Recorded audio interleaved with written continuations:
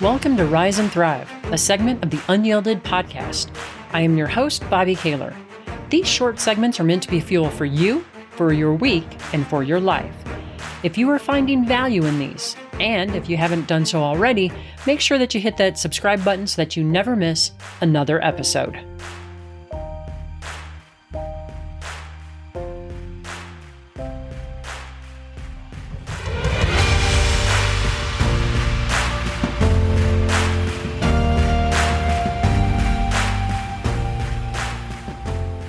As you can probably tell, I love my family. I try my very best to show up for them and to be there for them. I've been a shoulder to cry on, a sounding board, and a person who just listens to them, their stories, and what's most important to them.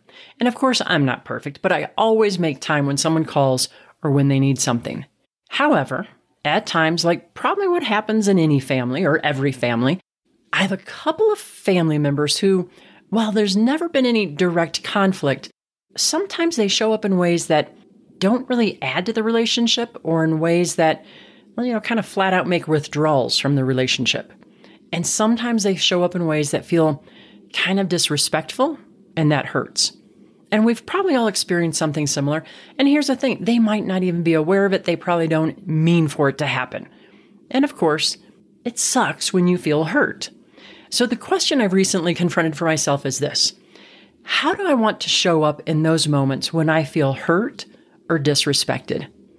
And just for context, I should say that I've tried having a conversation about it at several different times, and it doesn't really lead anywhere productive. So it comes back to that question, how do I want to show up in those moments? And where does that leave us when that happens? And I'm talking about this because I know in being a friend and being a coach, I'm not alone with these types of situations.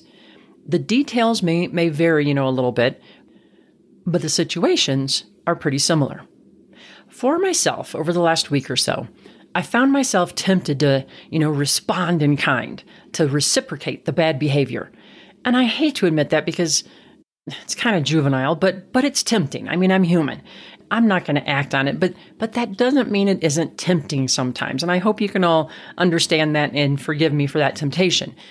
And it's like a misguided attempt to show them how it feels. And of course, that doesn't work. So it had been on my mind, and when things are bothering me, I tend to let it percolate. I talk it over with Rick, I pray on it, and I trust that the answer will show up for me. And it did. Last night, while I was brushing my teeth, with sudden clarity, I had the following thought: never let someone else's bad behavior alter who you are in your heart. Never stop being true to who you are. As soon as I heard that thought, I knew it to be truth for me. I think that when we are faced with a situation like I've described, it can be easy to think that it is a win-lose situation where we have to do something to win. And that's a trap. Because the second part of my little epiphany is that the only way we ever lose is when we stop being true to our own heart. When we stop being true to who we are.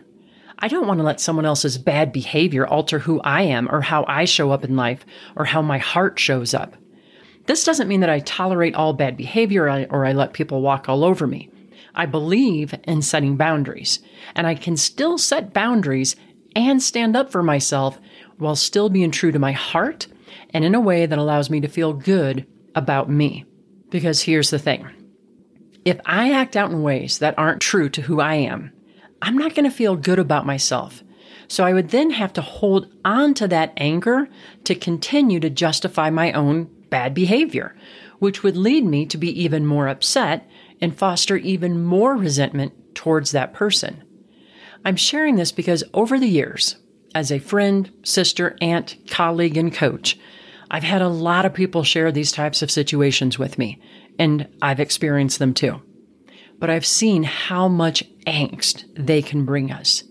And I always believe in doing our best to navigate them through conversation and hopefully coming to a win-win resolution for everyone. And often we can do that. Occasionally, though, we can't. So then what do we do? How do we move forward in a way that brings us peace?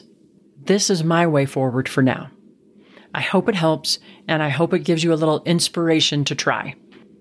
Believe it or not, this is our last Rise and Thrive of 2022. I just want to say thank you so much for all of your support this year. If you know of someone who could benefit from this episode or the podcast in general, I hope that you'll share it with them. That's why I do this podcast, to help others. I hope that you have an amazing week and that 2023 will be your most thriving year so far.